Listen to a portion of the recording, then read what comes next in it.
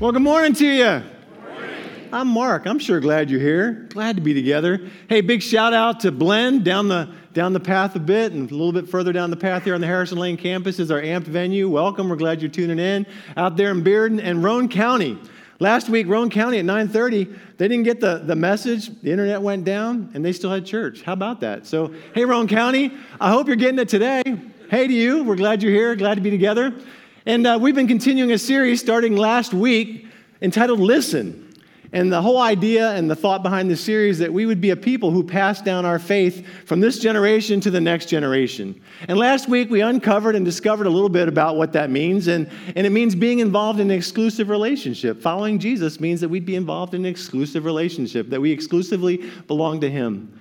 And there's no other space and no other room in an exclusive relationship than just between you and I and God, anyone else. And that's the principle we landed on last week. We also talked about the whole idea of listening. It has everything to do with obedience. I think Dave talked about, hey, when you say, hey, did you clean your room? Yeah, I heard you, but did you do it? Listening has everything to do about our following Jesus and actually moving from not just hearing, but to obedience and to action. And so this week, we're going to move a little bit further. We've been looking at Deuteronomy chapter 6, and there's an ancient prayer in there for modern families. Words given years and years ago that have everything to do with what and who God's called us to be today. And in this passage, what I believe God is doing through the person of Moses, he's having the DTR talk. You know what that is? DTR? Define the relationship. Any exclusive relationship has that DTR talk. And he goes, hey, if you're going to be in a relationship with me, here's what it's going to look like. And Moses hunkers down and gives us the DTR talk in Deuteronomy chapter 6, verses 4 through 9. Hear, O Israel, the Lord is our God, the Lord alone.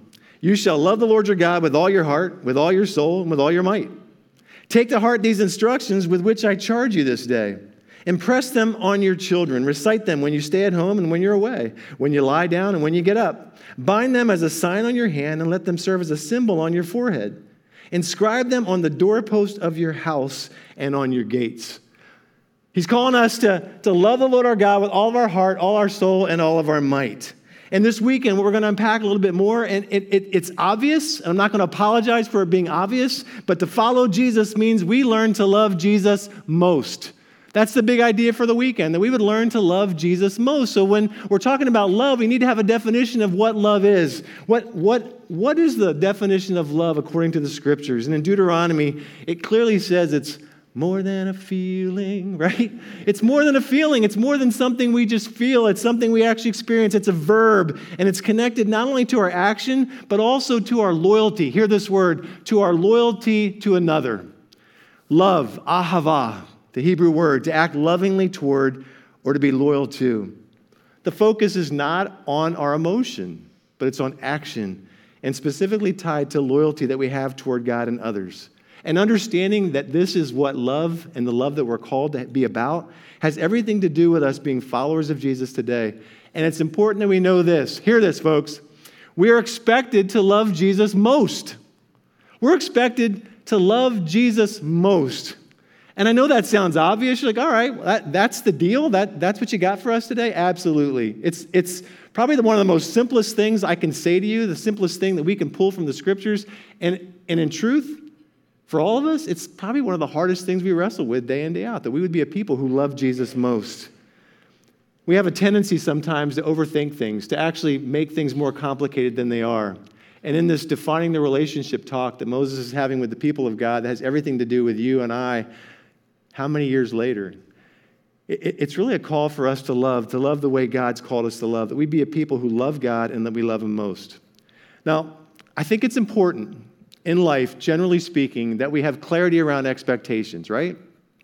I want to know what's expected of me, whether it's in a classroom or it's a project or in a relationship. What's the expectation? I want to succeed at this thing, so what's the expectation? So sometimes things in our life far exceed our expectations. We have these expectations we have, and sometimes they don't. And when they don't, there's this tension and there's this conflict that exists among many of us that we go, what and why am I not feeling connected? It feels like something didn't come through the way I wanted it to, and I live in this place of disappointment. So sometimes expectations far exceed, sometimes not. Back when our girls were in high school, 11th and 12th grade, I was leading trips to Israel at the time, and I thought, man, it would be awesome if we could take our kids to Israel. It was during the school year, it was in spring, and there's no way their teachers are going to allow this, so I had this expectation that maybe this would happen and work out, and they went to their teacher, and not only did they allow it, and the principal allow it, he actually gave them credit for going, which was pretty exciting. So for months and months, like any big trip you're looking forward to, there's these expectations that continue to plant in your heart, plant in your mind, continue to build and grow. And along the months leading up to this, I wanted our kids, I wanted my wife and us as a family to experience something that I've experienced there before, where the scriptures come alive, where you walk where Jesus walked. And not that you can't live for Jesus if you haven't had a pilgrimage to Israel, but something about it for a visual learner for me unlocks so much of the scripture and so much of who God is. It was like, this is real. Not that I didn't know that, but it's real. And I wanted them to experience all of that. And as we were planning for this trip and excited about it, my expectations were building and growing. Their grandparents called, who, I probably mentioned this to you before, Terry's parents are so godly that they probably have prayed for our kids more than we have. And they said, hey, could we join? Absolutely. So now 6 of us are headed to Israel. Incredible. And I got to tell you, when we got there, it was amazing. We walked where Jesus walked. They climbed the wall of the old city, looked into the old city. We actually spent time in Bethlehem. And when their grandfather was typically with us at Christmas time, he would sit down next to the fireplace or the Christmas tree and read the Christmas story. But this time he was reading the Christmas story in that church in Bethlehem, where here and near Jesus was born. Phenomenal. I got to baptize one of my daughters, Emily, in the Jordan River. It is chilly and cold and worth the trip. It was a beautiful experience, far exceeded my expectations, over the top, no discord, no disconnect in any way, shape, or form. Sometimes when we have expectations and hopes and dreams around something, it happens the way we hope and pray it does. But oftentimes in life, that's not reality. Oftentimes in life, our expectations are probably not met, and we find ourselves in this place of disappointment. And probably no place more common than this happens than in relationships. And in relationships, everybody doesn't think, feel, and believe the way I do. Have you noticed that? Everybody doesn't think, feel, and believe the way you do. And when someone else doesn't think, feel, and believe the way you do, what happens? There's this sense of this expectation, this disconnect that happens, and a disappointment that takes place in relationships. And so here Moses is drilling down in the earlier part of the scriptures, and he's bringing clarity. You want to know what it means to follow God? You want to know what this relationship's all about? You want me to define it for you? He defines it for us in a very clear way. And let me take a side note for a second. We oftentimes think, we have this perception of the scriptures. Hey, the Old Testament, man, that's all about rules and regulations. Give me the Jesus of the New Testament. That's all about relationship, right? That's not the case at all. In fact, I don't think you can make that argument. The Old Testament, New Testament are all about relationship. The Old Testament, New Testament are all about standards and how we're supposed to live. And so Moses here, if you're going to attack the Old Testament, say it's all about rules and regulations, you can't make that argument. He's getting ready to prepare the people of God to move into the promised land. And he's not coming down off the mountain now with these 10 in his hand and going, hey, get up on board and follow these rules and regulations. What he's saying to these people as he defines the relationship, he goes, here's what I'm asking you to do. If you want things to go well with you, if you want to have a relationship, an exclusive relationship with God, here's what he's calling the people of God to do and calling us to do as well. Love God. He's calling us to a relationship. Man, that's personal. You can't look at the Old Testament and say that's all about rules. That's as personal as you can get. And it's important for them because they can never be a people who love God if they're not a people who love God. They can never be that unless they actually are a people, not just generally speaking, but personally a people, persons who love God. And that's the call on their life. That's the call on our life. And later on, Jesus quotes this same prayer, the same Shema, this repeated declaration of loyalty to God.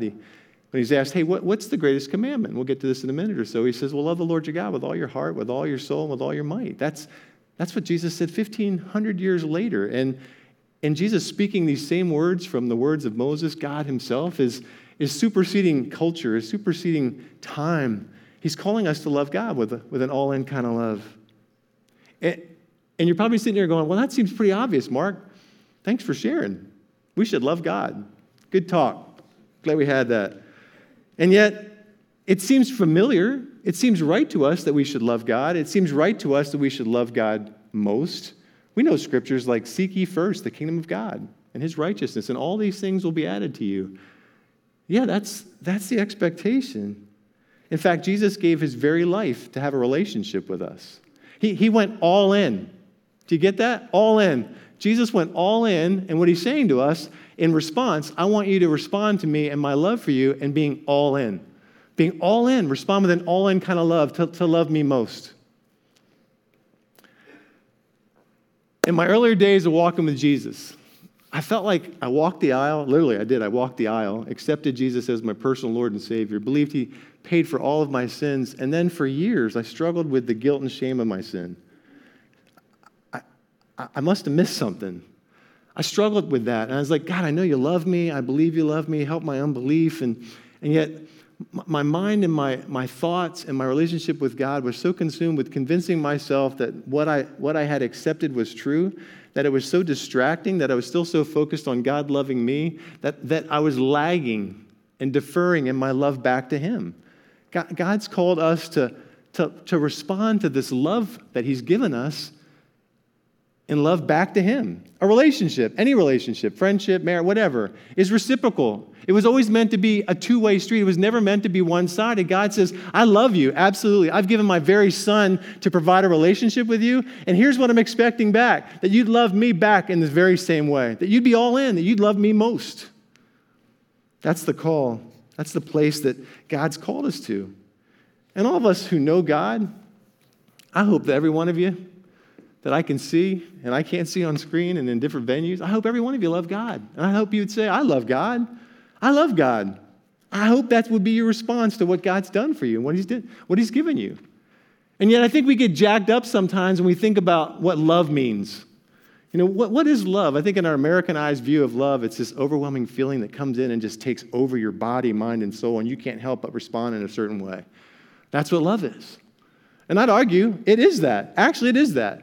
It is that with God. It's oftentimes that in our relationship with God where we're just blown away, like leveled, floored that God would know us, love us, have a relationship with us, and on top of that, provide and do things in our life that we never hoped, dreamed, or imagined. I had something like that happen to me yesterday morning, leveled, in tears and emotion on the floor, blown out of the water, that God would love me and love our family so much so that he would provide and do something miraculous and amazing. And I can't tell you what it is. Leveled. And I had all the feels. I'm a feeling kind of guy, so that's not hard for me to get to, but I had all the feels. That is love. That's the love that God wants us to have, but that's not where he's called us to live. The love that he's calling us to, this ahava love, is tied to loyalty. It's tied to an allegiance. It's tied to a commitment to him. Sometimes the feelings follow, sometimes not. And yet God calls us to this beautiful space and this beautiful place, and he says, I want you to love me like I've loved you. And not just as one more person in our life to love. Like, I love lots of people. There's a lot of you in this room. I can honestly look you in the face and say, I love you. I love you. Maybe you feel the same toward me, hopefully. And yet, our love for Jesus isn't just one more person that we're supposed to love. Our love for Jesus is above all other loves. It's above any other love that we've ever experienced or ever faced. It's not just one more entity, one more relationship in my life that I'm committed to loving. It's loving God and seeing everything in my world and everything in my life as subject to him. Everyone else is under my love, this umbrella of love that God has for me and I have for him. Everything else falls in and under that. Jesus went all in and gave us his all-in love, and he's calling us to go all in for him as well. This means loving Jesus with everything that I am. In Hebrew literature, in rabbinic literature, the implication for us is that we would love Jesus with all of who we are and all our stuff. I love that. Just sounds plain and simple. That we would be a people following Jesus who would love Jesus with all of who we are and all our stuff. You can define stuff however you want. Past, present, future, your stuff. Dreams, hopes, aspirations, stuff. Friendships, relationships, family, stuff. Every dollar you make, stuff. Every appointment and time on your calendar, stuff. That we would love God with all of who we are and all of our stuff. That we would respond to him and being all in. And loving Jesus most is living in such a way that every choice I make has everything to do with my loyalty to him. Every choice I make has everything to do with my loyalty to him. When I was a kid growing up, a boy growing up, I made decisions based on who I belonged to. I was Dick and Dottie's son. And so there's a certain way that we had to operate and function to be in that family, and I lived in loyalty to my mom and dad and in fear, right? Now I live in a space of loyalty. I'm committed exclusively to Terry Jill. And I live exclusively and make decisions based on that relationship. Everything that I do in my life, hopefully, has everything to do with my relationship and my commitment to my wife. There's a loyalty that we have. There's an allegiance. That's what love's all about. And that's the love that he's calling us to. And in such a way that we would love God in such a way that everything in our life would point back to that. And here's the hard, cold fact. Actually, I'm going to give you two of them. As simple as this is, love God. You get it? Love God with everything you got. Sounds simple, right? It's the hardest thing we'd ever do in our life. It's the hardest thing we're doing today. To love God with everything in me. To love God most. And here's the other hard fact about that. No one will do this for you. Have you learned that? No one's going to do it for you. You know, growing up, we try to put boundaries and guidelines around our kids, and that's exactly what Moses is saying to the people of God. He's saying, hey, as you move into the new land, I want you to do something. I want you to write this stuff on your heart. I want you to love God with all your heart, with all your soul, with all your mind. I want you to write it on your doorpost. I want you to talk about it when you're sitting down, when you're getting up, when you're lying down, when you're on a trip, when you get back in your homes. I want you to do this in such a way that your kids get this, that we're passing this down to the next generation. It's critical. It's important that we live this way, but you can't give something away that you don't have. And so he's saying, I want you to live and love in such a way that you're passing this down to the next generation. And yet, as hard as I've tried in my life, and if you're a parent, you know what I'm talking about, to pass this down to the next generation, I can't make that kid choose to love Jesus. Just like nobody could make you choose or make you choose right now to love Jesus. That's a decision that's personal. It's between you and him. No one can make you do it. A lot of boundaries, a lot of on-ramps, a lot of guidelines and structures we put in place so that hopefully one day we'll adult well and learn to love Jesus. But that's a choice that's so personal and so individual that's between you and God alone. And the work of love of Jesus is the work that we're all called to. Whether you're the youngest person in hearing my voice right now, whether you're 5, 10, 15, 30, 50, 80, 95, I hope I covered everybody, or beyond. That's the choice. That's the decision we all have to make. So how do I know if I'm loving this way? Well, Jesus actually gives us several times. He gives us a grid. How do you know if you're loving God? He says this, if you love me, you'll keep my commandments. It goes back to that listening piece. If you love me, you'll keep my commandments. Here's what I've called you to. Here's what I've instructed and told you how to live. You'll keep my commandments. And as we've been learning, listening to Jesus is acting in obedience to him. We'll keep his commandments. And I love what Jesus does in Matthew 22. He connects this commandment, when he was asked by some religious leaders, he connects one commandment to another, and he summarizes all the law of the prophets and all of his teaching. Because Jesus connects loving God with loving others. He said they're not mutually exclusive. Jesus was being questioned by the religious leaders, experts in the law. And here's what he said in Matthew 22. And one of them, a lawyer, asked him a question to test him.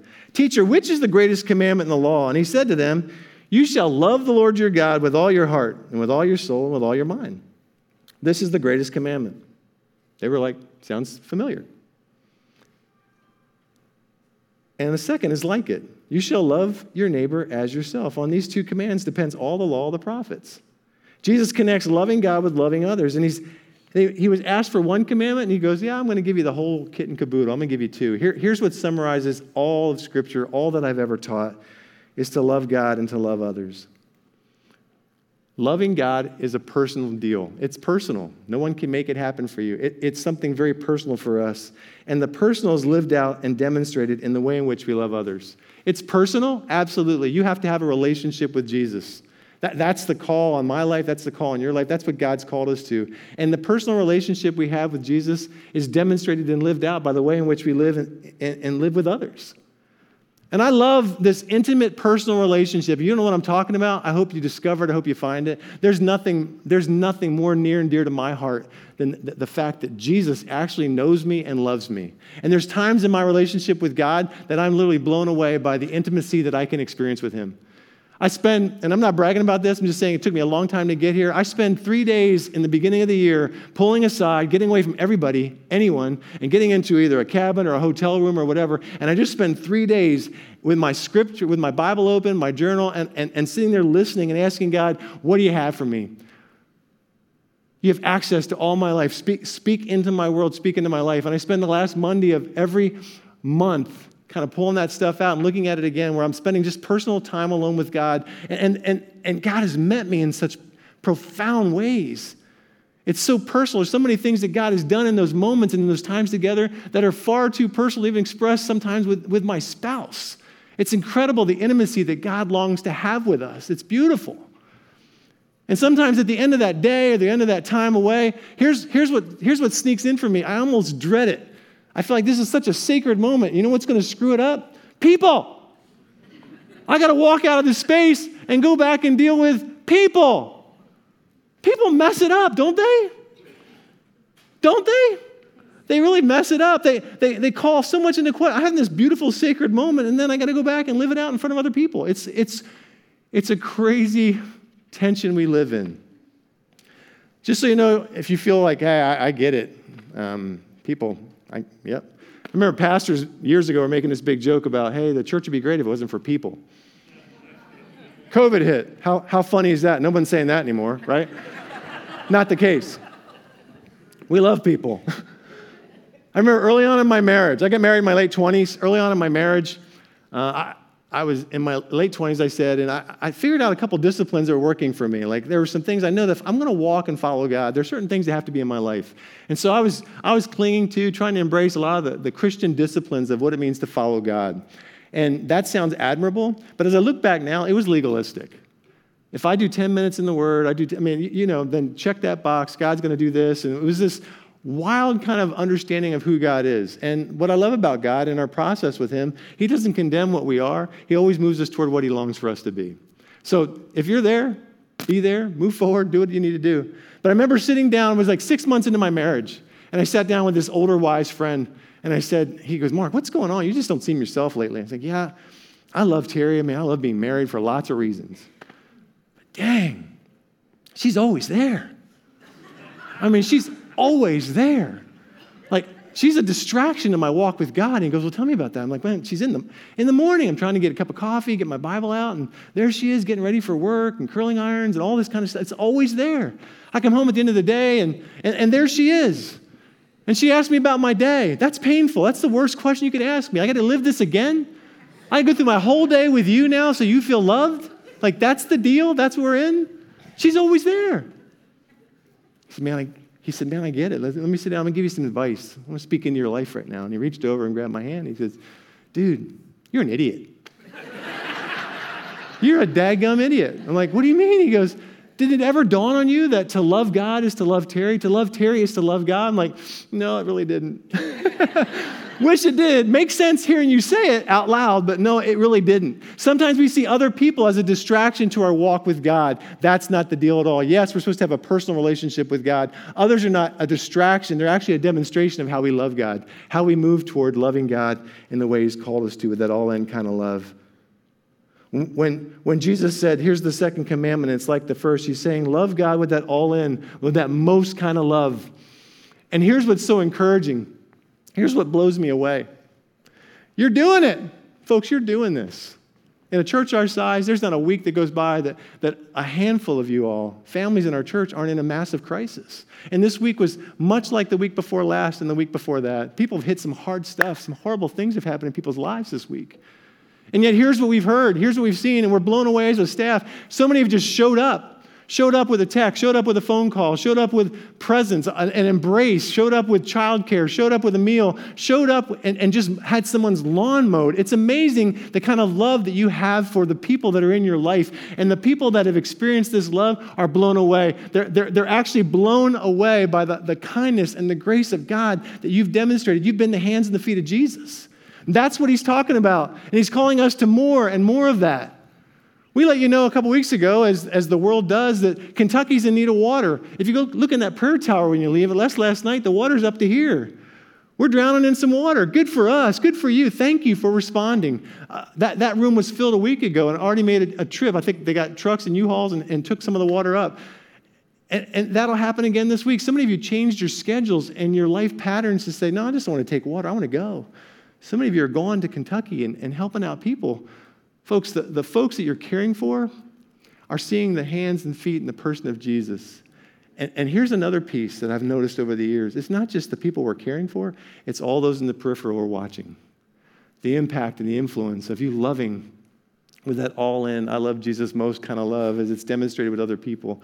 It's having its effect. It's having its cause. And yet there's a tension sometimes that exists between loving God and loving others. It's just there. It's important that we understand and go back to the definition. To love is to act in loyalty towards. To love is to act in loyalty towards God and toward other people. Love's a verb, it's not an emotion. Last fall, a really good friend of mine, I found myself at odds with this guy. Like, man, what's going on here? And I thought, well, it'll pass for a week or two. And then a week or two turned into weeks and months. And it just was really weird. It was this awkward kind of, hey, we're going to be polite, but that's all it's going to be.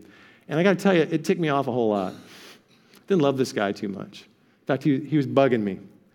And a while went on in this piece, and I thought, well, maybe, some relationships are for a time, and that's fair. Some relationships are only for a time. And I thought, I think this is supposed to be more than that. And eventually, this guy sat me down, and he said some really hard things to me. Didn't call me an idiot, but probably implied it. But he said some really hard things to me. He loved me enough to speak the truth to me. He loved me enough to allow me to speak into his life as well. That's the kind of love that I believe God's called us to, that we be loyal, that we be faithful to other people, and demonstrate our love for God. You might be sitting here going, yeah, but you don't know the person in my life. I got a business partner. I got a friend. Yeah, I get it. And yet God's calling us at whatever level we're at to respond in a place where he's calling us to love. And here's the coolest part about being a Christian where all this is concerned. You ready for it? The coolest part is that you don't have to dig down deep and willpower and gut it out and gut it through. He's calling us to dig in, but here's where he meets us. The power of the Holy Spirit resides in me, resides in you. We have a power, we have strength within us that far exceeds any willpower or good intentions I or you may ever have. The power of the Holy Spirit. Jesus said, I'm leaving, but I'm going to send you what? I'm going to send you the helper. Yes, if you love me, you'll keep my commandments, and I'll ask the Father, and he'll give you another helper to be with you forever. We have the helper, the resident Holy Spirit living within us to help us to even live and love the very people that God's called us to love the way he wants us to. We're not left to do it all in our own strength and our own power. And for me, I'm grateful for that. I cling to it. We cling to it. We need him. As we pass along faith in Jesus to the next generation, it's really important that we know this. Love is learned over time. It's learned over time. In our last series, we talked about faith. So this should sound a little bit familiar to you. Maybe it's our new shtick, right? So faith is built over time. Love is learned over time. Nobody just flips the switch and loves this way. Who flips the switch and loves most? Nobody. Not one of us. It's something that we're called to, and it's something that we learn over time. Following Jesus means we learn to love Jesus most. Loving him with this all-in kind of love. I do a handful of weddings, and I got to tell you, if you want me to marry you, it's probably going to sound like the last ceremony I did. I don't have a lot more to say about marriage. After 20, 30, 40 weddings, what more can I tell you, right? So I kind of go back to the same shtick, and the good news about that is most people aren't listening, right? I mean, be honest. You go to a wedding like, marriage. I mean, the whole thing, right? So it used to be like an hour long. Now they're like 15 minutes. Do your stuff, Pastor, and let's get on to the celebration. So I don't have a lot to say, which is probably good. But I do say this to couples. Hey, it's a beautiful day. Gown's beautiful. I haven't seen an ugly bride yet. She always looks beautiful to me. Breathtaking, flowers. Incredible day, and all the feels are there. That's awesome and great, and it's real, and that's a beautiful piece. But the real work starts today. The real work starts as you walk out of this place and hopefully get your thank you notes written. Please your mom. Move on. But after you get the thank you notes written, it's the real road. And if you want a successful marriage, this is one old man's advice. If you want to have a successful marriage, if you want to still be married 20, 30, 40, 50, 60, 70 years from now, here's what I tell couples. You have to decide today that you're going to become a student of your spouse. You're going to become a student of this other person. What and how do they know love and experience love? You got to figure that out. And then figure out if you can do that. Because most couples say, and I tell them this in premarital, they don't listen to that either, right? Let's just be honest. Hey, you need to love each other. Yeah, we love each other. We're so much alike. Well, then why are you going to spend the next 5 or 10 years trying to make the other person just like you? Because that's what we do, right? That's the tension. Back to expectations. I married you because you're different, but I really want you to think and feel like I do, because then life would go better, right? That's where we live. That's what we're called. But if you really want a successful marriage, if you want an exclusive relationship and you want to go the long haul, it's really about figuring out, how does this person think, feel, and believe, and how do they receive and understand love, and how do I actually speak into that in a way that they can experience it? That's the real work. That's the exclusivity. That's the call of loyalty that's before us. Paul told us in the scriptures that the closest picture that he can give us to a relationship that Jesus wants to have with his church, which is you and I, us in relationship with him, is the marriage relationship. He wasn't saying it's the best, it's the closest picture of intimacy that we can have. And so if that's the case, I'm drilling down on this point. It's incumbent that we become students of the one we love most. That we be a people who are committed to loving Jesus most. What does it mean to love Jesus most? It's to know what he says. It's to know the commandments. It's to know what God has said to us and he spelled out for us. For this is the love of God, that we keep his commandments, and his commandments are not burdensome to us. It looks like listening. It looks like reading and listening and understanding. And again, as we've talked about, listening isn't just, well, that's an interesting thing, I'd like to try to do that. No, it's moving ourselves into a place of obedience where we're following Jesus. To keep his commandments is to know them. And to know them is to be a student of the word. That's what we're called to pass down. We can only pass down what we know. You can't pass down something to somebody else that you don't have any experience with. Our children and our children's children, they need to hear and experience in us an all-in love for Jesus, and all-in loving Jesus most, as best we know how to do today, tomorrow, and the next. So where do I start? Again, simple. You start with the Word. How do I know? How do I know what I'm supposed to know? It's right there in the Scriptures. Become a student of God. Read and study the Scriptures in pursuit of who God is. Make this a priority. Make this a non-negotiable. And I know you're expecting a pastor to say this in the front of a room. If you can take my title away for a second, as a man of God, as a man who's seeking to strive and to know Jesus, you can't know God without knowing the Word. And you can say, I know, we're word-dependent, spirit and power. We're all that. Are we? Are we? If you look at statistics around the country, and I hope we break statistics, I hope that we're the anomaly, but around the country, evangelicals, people who claim to know God and are attending church on a weekly basis, for most people, this is the only time they're spending in the Word. You're actually putting a lot of pressure on a 35-minute chat to be, this is the only space and time I'm going to be in the Word. Folks, here's the deal. If you're going to love Jesus most, if you're really going to love him most, you need to know who he is. And to find out who he is, he's told you who he is. He describes and defines who he is from Genesis to Revelation. To know Jesus and to know him most is to be a people of the Word. We got to make a decision that this is something I'm committed to. It's not just a great idea and made a good talk on a weekend. It's a reality that God's stirring in my heart and calling me to a new place and a new space, that I'd be a person that's pursuing the knowledge of God and finding that in a non-negotiable place in the Word. And if you think I'm trying to throw guilt and shame on you, I'm not. That's the evil one. I'm trying to call us to something. God's always calling us to something. He's not pointing back. He's calling us to something. I was a youth pastor back in the day, and I thought I'd figured some stuff out. And the reality is, I didn't. You know, I was preparing for a talk on Wednesday nights most weeks, and that was my time in the Word. And so I spent a lot of time in the Word preparing for those talks, and I counted that as that's my devotional time. I'm not saying you get all legalistic, but I spent more time doing the work of the ministry than working at the heart. Do you hear that? There's a difference. I was preparing a talk so that I could help other people, and yet not spending the time I needed to spend with God to do the work of my heart, that I'd have a personal relationship with him, something in me, something in the well that's being filled so that when I have an opportunity to give, there's something there to pull from. Again, you can't give what you don't have. And God's given us a beautiful book, the Scriptures, and in the Scriptures has outlined and defined who he is and wants us to know him. So, again, a nod to my legalism in the past. I had to trick myself to do what I know I should do. Ever do that? I have values, and so I knew that I should be a person of the Word. And one day, it hit me upside the head, and I believe it was the Holy Spirit, in a kind way, said to me in a very clear way, you wouldn't stand anyone else up if you had an appointment at 9 o'clock. You wouldn't stand anyone else up. In fact, Mark, you'd be 5 minutes early. Me, I'm hit and miss with you. True. So I had to legalistically make myself put training wheels on what I know I should do. And so back in the day, I didn't have a cell phone back then. I had a day timer. So in the day timer at 6 o'clock in the morning, I put God. I was there 5 minutes early every day because I'm legalistic. Give me the list. I'll do it. I'll check the list off. And so I'm not calling you to legalism, but I'm telling you this. That worked for me. Whatever works for you, you got to figure it out. We have to figure it out. That's adulting. That's stepping up. That's stepping into a relationship with God that He's called us to. Like, what does it mean for me to be consistently in the Word of God so that I know God, so that I know who He is? And so the knowledge of who He is continues to transform and permeate all that I am. Where do I start? I start with a commitment to the Word of God. We work hard each week. Several people work hard each week to actually give you some on-ramps to being in the Word.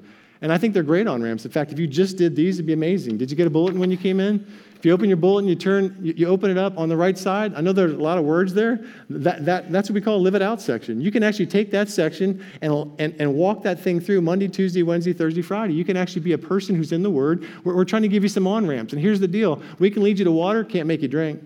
Can't make you do it. But that we would be a people of God who are actually pursuing Him in such a way that we know who He is. And here's what I don't want you to miss. We're not calling you to pass down reading your Bible and praying. Hey, for the next generation, be a disciple of God. Read your Bible and pray. That's not what, if you've heard that, you've heard wrong. Hear this, and I'm going to get all loud. We're calling you to pass down a love for God that comes from reading your Bible and praying. That you'd be a person who is so committed to the person of Christ Himself that you'd want to know who He is, that we'd be in relationship with Him, that we'd read our Bible, that we'd spend time praying and listening to Him, that we'd fall more deeply in love with Him. And this love for God, that's an all-in, most kind of love that continues to own more and more of us as we pursue Jesus, would be passed down to the next generation. That's what I long for my kids to have. That's what I long for their kids to have, that they would know and love Jesus. That's what we're calling us to do. And so I hope and pray that this week God finds us more and more living in such a way. We love because Jesus first loved us. Love is based on love. This is the gospel. Love is based on love. We love because God first loved us. And John amplifies this in his message in these words in 1 John chapter 4. He says, "Beloved, let us love one another, for love is from God. And whoever loves has been born of God and knows God. Anyone who does not love does not know God, because God is love. In this is the love of God was manifest among us, that God sent His only Son into the world so that we might live through Him. And this is love, not that we have loved God, but that He loved us and sent His Son to be a propitiation for our sins. Beloved, if God so loved us, we also ought to love one another. We love because God first loved us. That's who we are. As followers of Jesus, that's who we are. And we love God most. The Shema. God gave that to Moses to give to the people of God. And I wish we could look back at their history and say, hey, they prayed this twice a day and their lives were amazing. Well, you can read the rest of the Bible. They tripped over themselves just as much as you and I trip over ourselves day in and day out. And yet here's the deal. They were reminding themselves and praying a prayer and committing to an allegiance and a loyalty to God consistently. Can you imagine if they hadn't done that, where they would have been? Twice a day. They were committing themselves to remembering that they're to love God and love God most and love God first.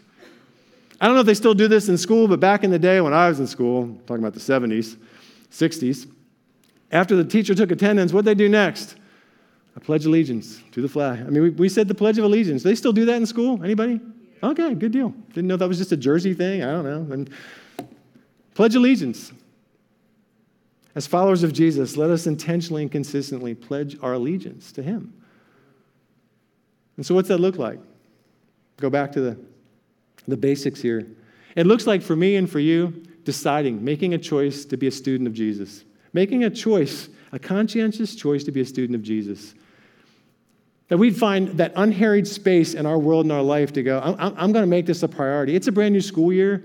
This is for anyone from 5 to all the way up. It's a brand new school year. You're actually recreating rhythms and schedules and structures. A lot of you with families are doing that. Okay, so where in that space and time is there a space for you to have an unhurried place where you're going to be a student of Jesus, where you're going to open the Word, where you're going to actually sit and go, God, what do you have to say to me? I want to hear from you. God actually speaks. We believe God speaks. We believe as listening, as we spend time listening in the discipline of listening, God speaks back. If you want to know more about that, this Wednesday night, we got a session here on the Harrison Lane campus where it's going to help families just walk through what does it mean to hear from God? What does it mean to listen and to hear the voice of God? That we'd be a people that are doing that. And then I think consistently in our walk with Him, as we think about our relationship with Him, nobody does this once and checks a box. We should be asking ourselves this question. Do I love Jesus most? Let me ask you, do you love Jesus most? Is He who you love most? Perhaps some of you would say, yeah, and others are like, I'm not really sure. Well, that's a question we ought to be wrestling with. That's a tension place I believe God's calling us to. We ought to be thinking through. And so, well, what are the things you think first of in the morning? What are the things you think about at night? What wakes you up at 3 a.m.? Like woke me up last night at 3 a.m. What are the things that are grasping for my attention and my focus? And they're not all bad things. A lot of them are really great things. But Jesus is saying, do you love me most? Have you stopped long enough to ask that question? We're going to stop long enough right now across all of our venues and all of our spaces and ask that question. Let me ask you to bow your heads. Jesus, first of all, thank you for loving us. Thank you for the relationship we have with you. God, you went all in and call us to go all in. And so we get that intellectually. And we pause right now to go and ask you, is that true of where I am right now? Is that true of where we are right now? We think about our life, and we think about where we spend our energy and our time, our thoughts. Is it you? Is it you we love most? And if it's not, would you, by the work and the power of your very Spirit, would you reveal to us what and who that is right now in these quiet moments?